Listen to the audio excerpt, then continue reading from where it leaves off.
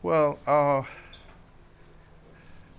normally this presentation has to do with questions and answers that were made in the morning regarding the topic of the Trinity, and I'm going to mention today in the morning I made a presentation regarding certain topics, and there was a quotation of Ellen G. White that I use in the morning. That is, deity did not die, humanity did. And the gentleman that left a few moments ago asked me where it was. It's a manuscript 131, 1897. And I didn't put that in the notes today. But I repeat, manuscript 131, 1897. And normally, I am dealing, and please, I'm going to say something because I cannot permit today what happened yesterday. And that is, this is a seminar oriented or given for Seventh-day Adventist members that believe in the 28 fundamental beliefs. So if you don't, please, I don't know if I'm going to enter into a dispute or into a war regarding this, but I do believe in the 28 fundamental beliefs. And besides that fact, this is oriented to give instrument to those who are bringing some troubles into the church, the 9 doctrines or fundamental doctrines in the church. And we are under attack in this moment. Let me share with you that we are under attack regarding the creation doctrine. We are under attack regarding the sanctuary doctrine. We are under attack regarding the Sabbath. That is not nothing new regarding that, but it is. And we are under attack regarding the divinity of the Lord Jesus, the divinity of the Holy Spirit, and also regarding the topic of the Trinity. So what I'm going to share with you is my point of view based upon the Bible and the views of the Seventh-day Adventist Church regarding these topics. So, and please, if you have any question, let me share with you that the only moment in which I'm going to have a moment for doing some question and answer is tomorrow late in the morning in the presentation, because this is the only presentation I'm going to make today. And tomorrow I am going to be flying away to do or start another thing on Friday in another country. So that is a special moment in these things. But I'm going to try to deal with some questions that probably are against our view as a church, and I'm going to do it in the best of my respect, with differences and so on, and with a Christian spirit. But I'm going to share with you my view based upon the Bible. Okay? Today in the morning I received a very good and interesting question. It is based upon the General Conference website, in which they put a video by, I don't remember the name of the guy, regarding the examples of the Trinity, and use an egg, and base the unity in the idea of the shell, the egg yolk, and the egg white, and to reflect the unity of that. I am going to say that when you read the book, and this is not a perfect book, but is the best that I can share thinking in lay people, I avoided, if you read the book, some kind of images or comparisons for God or the Trinity. I'm not inclined to do that. You know, we cannot compare God with anything. Amen. So that is my philosophy regarding that. So I'm not. I have to confess that I am not feeling good when I saw that film by the General Conference. I didn't write. I didn't protest. I didn't say, look, I don't see light in doing this, but I am not sharing in favor of that. I heard a pastor that used to have credentials with a Seventh-day Adventist church comparing the Trinity with humans' functions, like firms of lawyers, he says in a moment. I'm not going to invite anyone to go into that direction. We might have differences in the reading, in the understanding, but my advice, my pastoral advice is let's go to the Bible and read the Bible as it is and compare text with text. There are moments in which the Bible is figurative, symbolic sometimes, and we are going to find out in the Bible some references that are going to enlighten our vision, and the Holy Spirit is going to help us in the understanding of that. That is my advice regarding that. Today in the afternoon, probably what we are going to do is to share with you some things regarding some points of view. Yesterday, I received a very, very long question, and it's a references, and the references, I put it here, all of them, I didn't jump over anything, because I have respect for every person that is making questions here.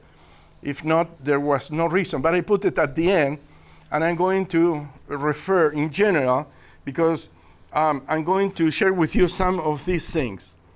One of the questions that I received today in the morning is how many times the Holy Spirit appears in the Bible in bodily form. In bodily form. I invite you to open your Bible, and we are going to do probably a lot of exercise, biblical exercise today in doing that. In Matthew 3:16 and 17, I don't know, Pastor Richardson, could you read that? And Mark chapter 1, verse 10 and 11, could you read that? And Luke 3:21 and 22, and Ingo, could you help us? Acts chapter 2, verses 1 and 2, 3 and 4, and I reserve a comment at the end of that. That is regarding Revelation 1:4. Can you just repeat all of those real quick so I can take them? Yes. Well, simple. When you read, could you mention the verses again? So I avoid the repetition. So, Pastor. Okay, Matthew 3:16 and 17. And Jesus, when he was baptized, straightway out of the water. And lo, the heavens were opened unto him, and he saw the Spirit of God descending like a dove and lighting upon him. And lo, a voice from heaven saying, This is my beloved Son, in whom I am well pleased. Well, I find that responding the answer, this is my first perception that is in the Bible regarding a kind of bodily comparison of the Spirit here, because it says like a dove in verse 16. It's the same, but under the Mark glasses. Mark 1:10 and 11. And straightway coming out of the water, he saw the heavens opened, and the Spirit like a dove descending upon him. And there came a voice from heaven saying, Thou art my beloved Son, in whom I am well pleased. Thank you. And Okay. Now when all the people were baptized, and when Jesus also had been baptized and was praying, the heavens were opened, and the Holy Spirit descended on him in bodily form like a dove. And a voice came from heaven, You are my son, my beloved Son, with you I am well pleased. okay. Okay. Oh, sorry, it was Luke 3:21 and 22. I totally failed, and I'm the one that asked for it. Oh, thank you. Luke 3:21 and 22. 22. Thank you. Ingo. This is Acts 2:1-4. When the day of Pentecost was fully come, they were all with one accord in one place. And suddenly there came a sound from heaven as of a rushing mighty wind, and it filled all the house where they were sitting. And there appeared unto them cloven tongues like as of fire, and it sat upon each of them. And they were all filled with the Holy Ghost, and began to speak with other tongues as the Spirit gave them utterance. Thank you. Here, what we have is this. The first three mentions, that is the synoptics they call, that is Matthew, that is the book of Mark and Luke, use bodily comparison. The word appears in the book of Luke. It doesn't appear in the book of Mark, but says in the book of Mark, like a dove. Like a dove is the expression. And the difference in between is that in the case of the book of Acts, appears like in a form, but it's not a body. You know, it's the kind of flames that appear. So, of course, the other that I do have is questionable, and I don't know if I'm going to share, but I put it in my notes, and I'm going to share with you because it is clearly perceivable by the author. That is the John, the book of Revelation, chapter 1 and verse 4, and I put in with a note here, and John says, John to the 7 churches which are in Asia, grace be unto you and peace from him which is, and which was, and which is to come, and from the 7 spirits which are before his throne. In the book of Revelation, the Spirit appears in front of the throne. And that is a kind of description that you are going to find out. But I will say that the answer to the question, I will say, is based upon Matthew, Mark, Luke, and the book of Acts, certainly. Opinionated or open to difference of understanding is Revelation 1:4, okay? The other question I do have here says, how does the Holy Spirit fits a definition of person, a being with personality, intellect, and will? Okay, here there is a lot of verses that I would like to share with you regarding this, and I guess I touch base this in the book, but the book is short in certain sense, but here is a little bit longer. You know, sometimes editors recommend not to overpass certain amount of pages, and I've been respected about that, but you pay the price that not having certain amount, I will say, of information once you took that route on. And let me share with you some things that are, for me, quite interesting. For example, the Bible defines or says that the Holy Spirit grieves, and it's clear in the Bible. Let me share with you, and do you mind if I ask to the rest of you, the reading? Is any problem? Can I ask you that? Could you read, for example, Ephesians chapter 4, verse 30? Ephesians chapter 4, verse 30. And sister, could you read from Romans chapter 15, 30? And lady in the back, I'm sorry, I don't know your name, but Romans chapter 8, verse 27. And let me comment a little bit once you read. Could you start? Ephesians 4:30.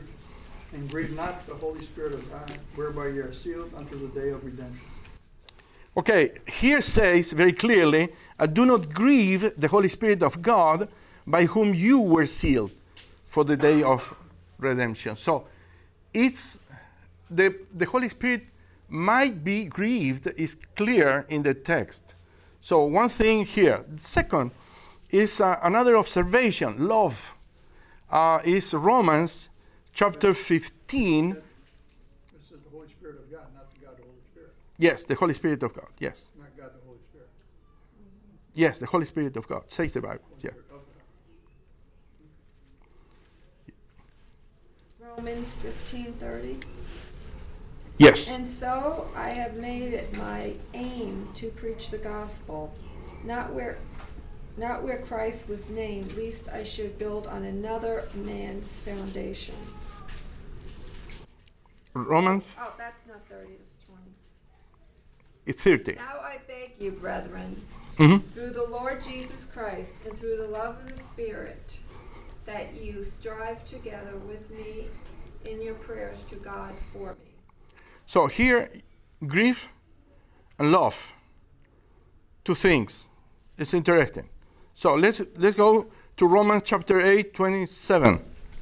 And he that searcheth the hearts knoweth that what is in the mind of the Spirit, because he maketh intercession for the saints according to the will of God. Okay, thank you. Has a mind.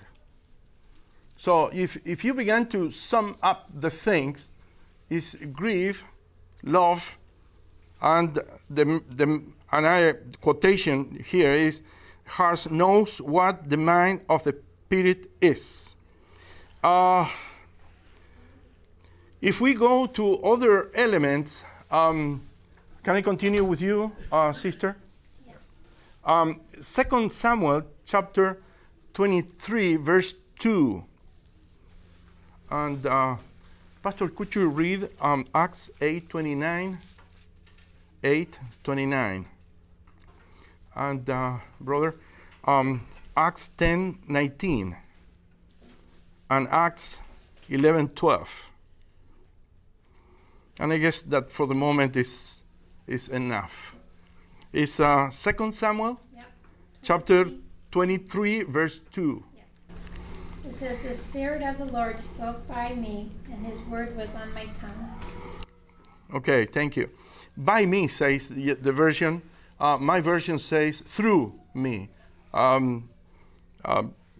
Okay, version sometimes expresses same things in different ways. Okay. The next text is Acts 8:29. Then the Spirit said to Philip, go near and overtake this chariot. Yeah, and that is part of the ministry. But again, the Spirit appears in the Bible speaking, talking to a disciple, Philip in this case. The next one. Acts 10:19. Yes, thank you. While Peter thought on the vision, the Spirit said unto him, behold, 3 men seek thee. Thank you. And could you read the next one? Mm-hmm. Acts 11:12. And the Spirit bade me go with them, nothing doubting. Moreover, these 6 brethren accompanied me, and we entered into the man's house. So again, I can use several other verses, but I guess it's not necessary in this case. But if you want to take note, I can share with you. But the idea under this concept is that in the Bible, it's clear that the Spirit is speak to holy men, speaks to prophets, and so on. Yeah, it's clear. So let me share with you some of the verses, and I'm going to quote briefly, and I'm going to jump into the other point. Acts 28, 25, 26. Book of Acts 28, 25, 26. By the way, when I was in South America, I've been teaching theology, and somebody asked me to teach the book of Acts. And going to the book of Acts, one thing that I was surprised in reading and attentively was the function and the work of the Holy Spirit in the book of Acts. To the point that I told the students that in my estimation, probably we need to change the name of the book, because we call Acts of the Apostles, thinking that the beginning is, Peter and Paul, and, in the expansion and in the leading of the churches. But when you focus attentively, you see the function of the Holy Spirit in the book of Acts, directing and leading the church in a wonderful way, It's quite interesting. And this is, please, I'm not, don't say that I am in favor of changing the name of the book. No, please, that is a book. Yeah. Olga, don't do that to me. But another quotation is 1 Timothy chapter 4, verse 1. 1 Timothy 4:1, Hebrews chapter 3, verses 7 through 8, Revelation 2:7, Revelation 2:7, Revelation 14:13, Revelation 14:13, Revelation 22:17. 22:17. Thank you. Sorry. 17. 22:17. 22:17. And before that, 14:13, 2:7. Okay. The other concept. Could you help us? Yeah. Okay. 1 Corinthians chapter 2, verse 11. Acts 15:28. 1 Corinthians chapter 2, verse 11. Yep. For who among man knows the thoughts of a man, except the spirit of the man which is in him? Even so, the thoughts of God no one knows except the Spirit of God. Thank you. And sister? Acts Yes. 15:28. Yes. For it seems good to the Holy Ghost and to us to lay upon you no greater burden than these necessary things. Okay. The last two things, I would like to put maybe a couple of things regarding these two verses that I shared with you. Knowledge, knows, the Spirit knows. It's clear in 1 Corinthians chapter 2, verse 11.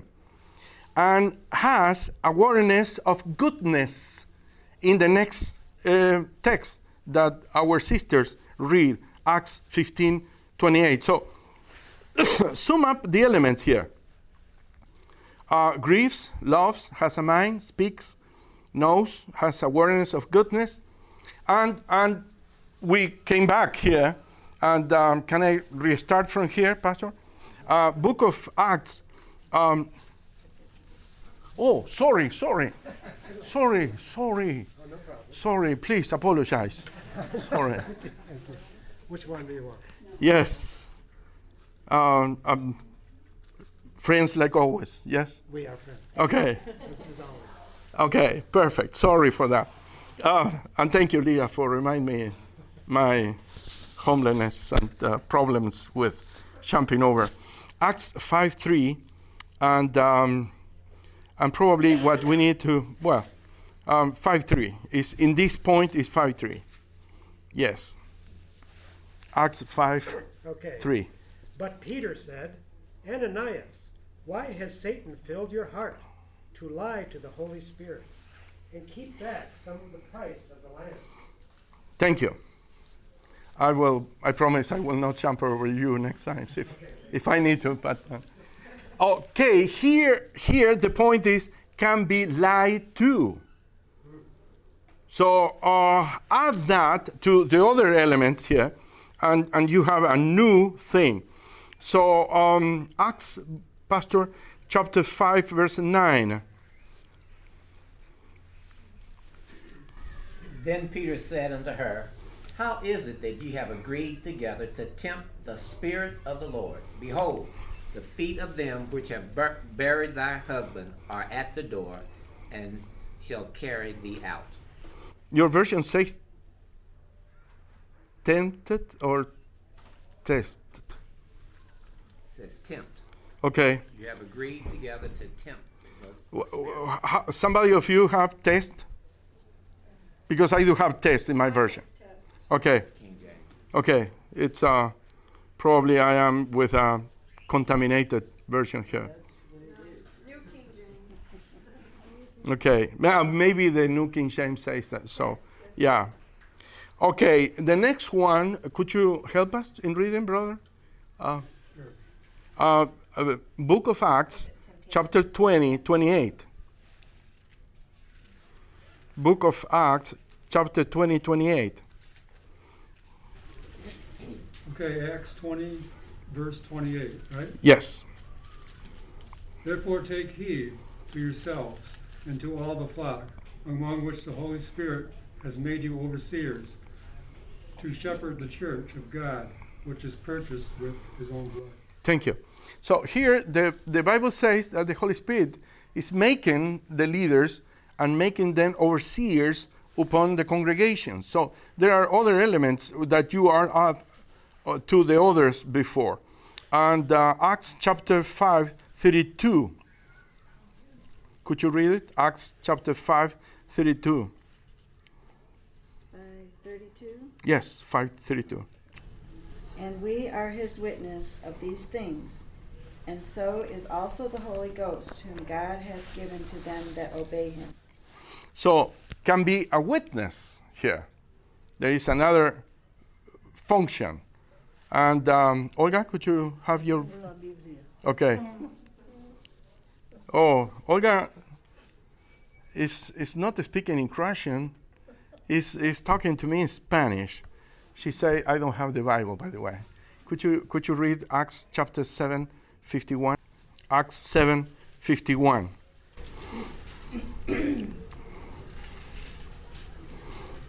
I'm reading from the English Standard Version. You stiff-necked people, uncircumcised in heart and ears, you always resist the Holy Spirit, as your fathers did, so do you. So, can be resisted. That is the point here. So, one of the things that for me it is called my attention several times regarding the person of the Holy Spirit is the blasphemy against the Holy Spirit in the Bible. So for me, this is a very, very strong point regarding that, because that is not says regarding any one of the other divine persons that we can find in the Bible. So the blasphemy of the Holy Spirit, it is an important point here. The other thing that is important regarding the Holy Spirit is teaches, intercedes, leads, gives life, and can feel the hearts of the people. So there are several things that I don't know if I am answering your question quite well, but there are a lot of elements here regarding these points. So there is another question that I received yesterday. And it's a question regarding the thrones. And it says this way. Why isn't the Holy Spirit being mentioned as being in heaven or sitting in the throne in the Bible? And so let's go to the book of Revelation, and probably we are going to comment a couple of things that are important, and I'm going to answer based upon the BRI. By the way, BRI is a resource that you may have regarding some biblical questions when you have some of them. BRI is online, Biblical Research Institute. Sorry? Are you okay? Yeah. Okay. And you can find in the internet, you can type Seventh-day Adventist Church, BRI, or Biblical Research Institute, and you are going to find out a lot of research and question and answers things, and some of them are old, and some of them are very, very new and very good, by the way. So, first of all, the role of the Spirit in the book of Revelation. In the book of Revelation 11:11, the Spirit is called the Spirit of life, according to New King James Version.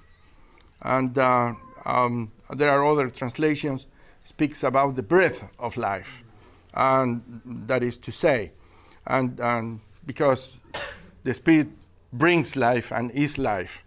And in the Bible, life is identified with God and also with the Lord Jesus. Because always, first the Lord, because he created life in the beginning. And the Lord Jesus, when you go to the New Testament, is quite interesting that every time that he found a dead person is a moment of resurrection. So it's quite interesting also that topic in the Bible. But in the book of Revelation, mentions that the Spirit is one of the divine persons. Let me share with you here the point, and or clarify my view regarding that. The Holy Spirit in the Bible in general, it is above the human level. It's above the human level. It's above the angelical level. It's close to the person of the Lord and to the person of Jesus. And that kind of triangle or triadic relationship or triple relation is very clear in the Bible. So always the Holy Spirit is very officiating in that kind of relationship. I am using the word triadic, and but because I couldn't find another word for expressing the triple or the interrelationship with God the Father and the Lord Jesus. So the throne of the Spirit, there is no throne of the Spirit in the book of Revelation. But it is important to understand that never in the Bible or in the book of Revelation, the Spirit is described as sitting in the throne of God. And there are some reasons for that. First, the emphasis placed on Christ that is seated to the right of throne. And let me clarify something here regarding the thrones. There are no thrones for God. There is only one throne for the Lord. And the Lord Jesus is seated to his right. But when you go to the Bible, and I mentioned Revelation 4:9, for example, Revelation 4:6, Revelation 4:5, Revelation 4:4, and you are going, because this is the chapter of the vision of the throne, it is important to take in account that appears that way. The book of Hebrews also, it is in the same condition. chapter 8, verse 1, and chapter 8, verse 2. Book of Hebrews, chapter 8, verse 1 and 2. Second, the emphasis of the Spirit is associated with standing near the throne or in front of the throne. But we need to remember something regarding the Spirit. His work, the work of the Holy Spirit, is with us because he is the Parakletos.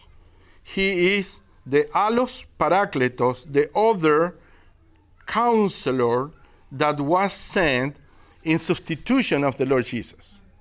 So he is working with us here and appears in the book of Revelation, functioning for salvation, closing or close to the throne.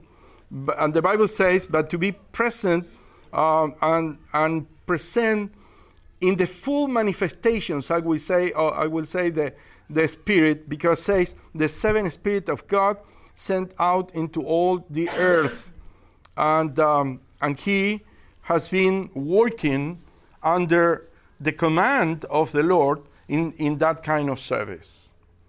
That is the understanding regarding this topic. Let me share with you, and I'm going to enter into that in a moment, that I've been reflecting a little bit on what, and I am using this word, triadic forms in the Bible. I didn't finish this. So if you ask me, or if you are going to ask me this, let me give me a time to finish for that, because I've been checking a little bit with others about this, but this is a kind of statistical distribution. Sorry for the cough. When I was working on this topic, the presence of the Father, Son, and the Holy Spirit in the New Testament appears in a kind of interchanging, sometimes, forms. And if you say Father, Son, and Holy Spirit, I abbreviate it this way. So statistically, you can put Father, Spirit, and Son, and here is the function: Father, Holy Spirit, and Son. So the next one will be Son, Father, and Holy Spirit. Son, Father, and Holy Spirit. Son, Spirit, and Father. And Spirit, Father, and Son. Spirit, Son, and Father. So my reflection regarding this is, can this be present in the New Testament in that way? And I began to search in the New Testament regarding the triadic function in the New Testament. In a moment, by the way, I call my wife, Lyra, and say, you understand that I am entering into a kind of heresy? Or what do you think about this? And she say, let me see. I work better in the morning, so give me the paper, and I'm going to check about that, and I'm going to tell you tomorrow. So she began to check. And this is the point. For example, this is a traditional form, and this is in the verse, in the verse in the Bible. Go ye therefore and teach all nations, baptizing them in the name of the Father and of the Son and the Holy Spirit. What is this form? Isn't that kind of in question? Bible commentary that Father, Son, and Holy Spirit. This is Bible. Yeah, but it's in question that it's not found in the earlier versions. So. Were you here yesterday? I answered that yesterday, but I can answer it. But basically, what we said is this: that when we go, this is the New Testament with a Adventist Bible commentary says that there is a problem with that. The Holy Father, Son, and Holy Spirit into it. Yes, it was done by the Catholics. the Bible commentary. Verse 19 is Bible added. commentary. Huh? Yeah. Some say that verse 19 is added. It's In not the in Bible original. commentary? Yeah, in the Adventist Bible commentary. You heard that?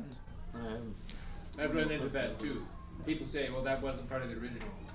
Because when Eusebius quoted Why don't we say none of it's part of the Matthew- original? We can throw it all out with a baby. When Eusebius, one of the fathers quoting Matthew 8:28, 17 or 18 to 20, he left out verse 19. Several quotations. Yeah, but let me ask you something, please. You say Bible Seventh-day Adventist Bible commentary. Bible commentary has a note in that. Bill, you heard that? Sometimes this is curious. I never heard that. I have the Seventh-day Adventist Bible commentary at home, and I never see that thing. But I was approaching to you to show you that here is in the apparatus, and there is no variance. Is there? Yeah. No. Matthew. First, the fifth book, or has to be Matthew. Perfect. Matthew 28. Okay. Yes. This is something. I guess because I've never heard of that being an issue. The only one that I've heard of is an issue is the one in 1 John 5 and verse 7. Well, that's a horse of another color. Yes, but because I'm not telling you to go there. It's where it says, for there are three that bear. Yes, I know. record. Mhm. So I've never heard of that one, and I've read it. I've never. This is the so-called Comma Ioanninen. Yes. Yeah. Yes. So I've never heard of this one being a controversial one, based on what I have read. I never read in the Seventh-day Adventist Bible commentary that, and basically what I am been telling yesterday regarding your question is that here in the critical apparatus that is not present means that the text is clear. However, the text that I've been listening from this young lady, that is problematic, I will say, situation, and it's called Comma Ioanninen. I normally do not use that until the church maybe clarify that text. And my recommendation normally is that when you have any kind of dispute regarding the understanding of the person of Jesus, let's go to chapter 5, verse 20.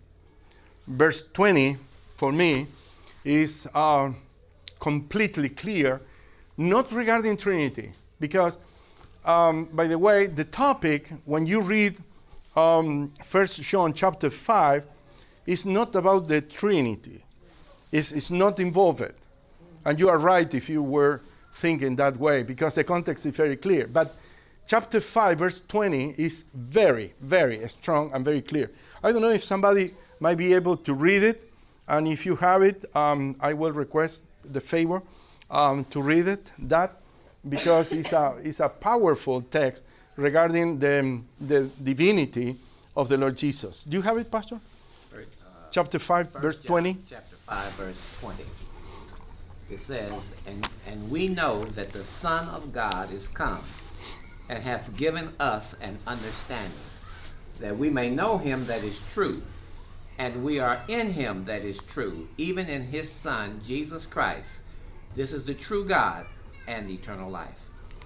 This is true God and eternal life. It's his Son, and then this is. Yes. So to me, I view the his as being God, not the Son. Well, that is not the meaning. Well, that's what I got. That is not the meaning here. But yeah, that is very clear regarding the topic. So there is no observation. You found something regarding that? Yeah. Okay. Thank you. I appreciate your honesty, and I think that you appreciate my transparency. Well, can we get a little bit, or could I get a little further clarification on the blasphemy of the Holy Spirit? On the last what? On the last? The blasphemy of the Holy Spirit. Because to me, the blasphemy of the Holy Spirit is rejecting the Holy Spirit in our lives, rather than rejecting a separate entity of God. To me, that would be more along the lines of the rest of the scriptures. Steve?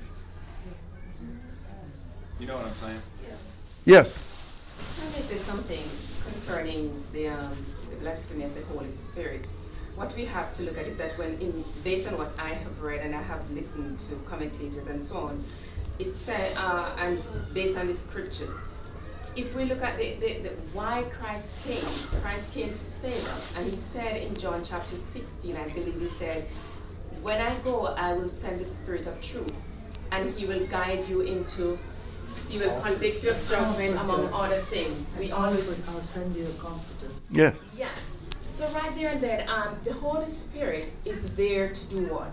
To guide us spiritually, and that's the foundation. And that's why, I just don't like debates, because oftentimes we get into debate and we don't see what God is trying to say to us. And right there and then, the Holy Spirit is there to do what? To make sure that we have eternal life. And I believe that when we blaspheme against the Holy Spirit, we're telling him, hey, we don't want you to tell us anything concerning Christ. Right. We don't want you to tell us how to live our life. Hence, I see that as blasphemy against the Holy Spirit, because there's no other avenue. Because Christ has said, this is what the Holy Spirit is going to do. And if you're shunning the Holy Spirit, you're indirectly shunning the Son, and then you're indirectly against shunning the Father. So I think that's where, I shouldn't say, based on the scriptures, that's where the blasphemy comes in. Yeah, but the functional thing here is that what is a blasphemy? Yeah, that's the whole point.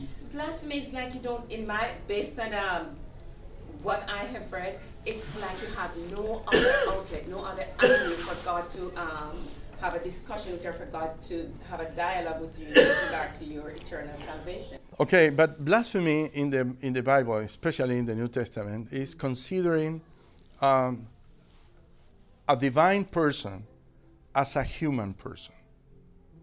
For example, when Jesus says, before Abraham was, I am, remember? Yes. The Jews rejected immediately that statement and began to collect stones to stone him. Why? Because they say he pronounced a blasphemy. What is the blasphemy? Being a human, consider God. Okay. The second thing is that, the second thing is one of the other elements that you can bring maybe for clarification or for the exercise of clarification. It's the case of Caiaphas and Jesus. When he says, you say so, and the conceptual thing was he was divine, and Caiaphas said this is blasphemy. So again, it's the same thing that you are going to find in the process. So when you go to the Bible here, it is interesting that the relationship with blasphemy is involved. Consider the Holy Spirit something else of what really is. Because, by the way, one of the things that is clear in the Bible for me is that in the Greek use ekainos to refer to the Holy Spirit. And this is a very big diversity with some people, like Jehovah's Witnesses, for example, that consider that the Spirit is a divine afflatus, kind of emanation of the Lord. It could be, but not a third person that is He. And that is what appears in the Bible, kainos. And when Jesus says in John, I guess it's 15:26, please correct me if I am wrong in the reference, but I am quoting, by heart, and I can be wrong, but one of those is because appears several times between chapter 14 and 15 and refers to the Holy Spirit like He, not like a it. And that is important in the Bible because that is a conceptual concept of person treatment in the original, in the Bible. And that is an important observation. So, what is the blasphemy regarding the Holy Spirit? I do agree with you what you say, because the Holy Spirit is factor of conversion in all of us. And when somebody is going to reject the presence of the Holy Spirit, it is the allos parakletos, is the other like Jesus that is working for our salvation.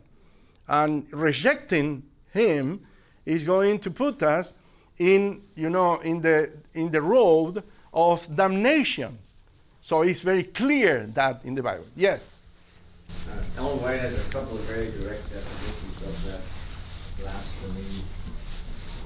If you want me to read it. Yes. By the way, that's the older commentary. That statement might be in the newer one. That's true. We have to look at them. That's true. But Review and Herald, June 29, 1897, he said, "No one need look upon the sin against the Holy Ghost as something mysterious and indefinable. The sin against the Holy Ghost is the sin of persistent refusal to respond to the invitation to repent." That's right. And Desire of Ages 324 is it's a long paragraph. The most common manifestation of the sin against the Holy Spirit is in persistently sliding heaven's invitation to repent. Every step in the rejection of Christ is a step towards the rejection of salvation and toward the sin against the Holy Spirit. What's interesting on Matthew 28:19, Ellen White does say we should baptize with the phrase. She uses several times that quotation. I mean Matthew 28:19. Yes.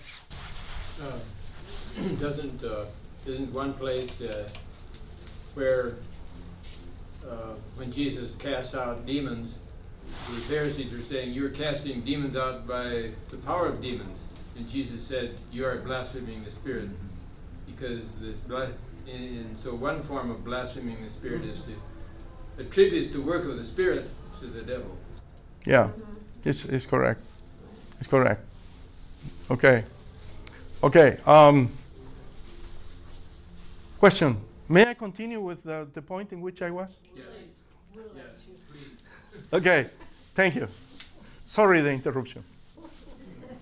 So here is the form that I will say the traditional form: Father, Son, and Holy Ghost. Okay. But read this and go to Peter, 1 Peter chapter 1, verse 2. And that is, again, a topic that is quite interesting. And this is the second line that I presented in the first slide. You remember? And the Bible says, "Elect according to the foreknowledge of God the Father, through sanctification of the Spirit, unto obedience and a sprinkling of the blood of Jesus Christ." So the form here is Father, Holy Spirit, and Son here. "And grace unto you and peace be multiplied." So in the Bible, it's quite interesting, and there are a couple of authors on the New Testament that are working in this direction, and says when appears Father, Son, and Holy Spirit appears about 18 times. And that is the 24% of the 75 times in which appears in the Bible. And Son, Holy Spirit, and Father appears 15 times, 19 of the occurrences. And Son, Father, and Holy Spirit appears about 14 times, 19 times of the instances that appears in the Bible. I am still developing this, but this is the sort of picture that we have in the triadic forms in the Bible. That is Father, Son, Holy Spirit 24 times, Son, Holy Spirit, and Father 20 times, Son, Father, Holy Spirit 19 times, Holy Spirit, Son, and Father 10 times, Holy Spirit, Father, Son 12 times, Father, Holy Spirit, and Son 15 times. Sorry, I know that it sounds too much statistics about this, but it's quite interesting to see and to read in some verses in the New Testament. And let me share with you quickly, if quick exists when time is of the essence here. But let me share with you some examples. Let's read together here. Book of Matthew, chapter 12, 18, for example. Chapter 12, book of Matthew, verse 18. Behold my servant, whom I have chosen. So the speaker is the Lord, and is about my servant, the Lord Jesus, and in whom my soul is well pleased, and I will put my spirit upon him, and he shall shew judgment to the Gentiles. You are going to see something similar in the book of Matthew 3, 16, and 17. We already read. We are not going to read it because it's not of the essence. And the classic is Matthew 28, verses 19 and 20. If you go to the book of Mark, you are going to find the classic structure, but here is a change in the book of Luke, chapter 3, verse 21 and 22, and jump into the second kind of form, that is Son, Holy Spirit, and the Father. And the Bible says, now when all the people were baptized, it came to pass that Jesus, also being baptized and praying, the heaven was open, and the Holy Ghost descended in the bodily shape like a dove upon him, and a voice came from heaven which say, Thou art my beloved Son, in which I am well pleased. So the Father appears at the end of this form. In the New Testament, in the writings of Paul and the book of Acts, there is a lot of triadic forms that you are going to find that are quite interesting. So I've been telling my wife in private, in the mind of the apostles, in the New Testament, that is clearly, this concept is clearly inserted in their minds, because every time that they are reflecting, thinking about the church, the name of God, the name of the Lord Jesus, and the name of the Spirit appears upon their minds, and they are closing, starting, finishing, and invoking and appealing sometimes in the name of them. For example, I don't know if I have it here, but I will try. But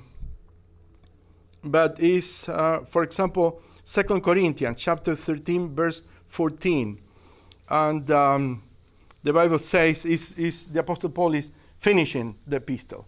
And I am reading my 39 quotation in the triadic section of references I do have here. The grace of the Lord Jesus, and the love of God, and the communion of the Holy Ghost be with you all. Amen. The grace of the Lord Jesus, and the love of God, and the communion of the Holy Ghost be with you all. It is quite interesting that. It is, for me, very appealing to the mind. And by the way, when you are closing something in the church and you are going to be dismissed, I like it very much. The point, by the way, here, it is verse 14, if you see. Verse 11 is telling you something quite interesting. You have it here? You have it in your Bible? 2 Corinthians chapter 13, verse 14 and verse 11. 2 Corinthians chapter 13, verse 11. Eileen, you have it? Could you read it? Finally, brethren, farewell. Be perfect, be of good comfort, be of one mind, live in peace, and the God of love and peace shall be with you. For me, it's quite interesting. Verse 11 is speaking about God.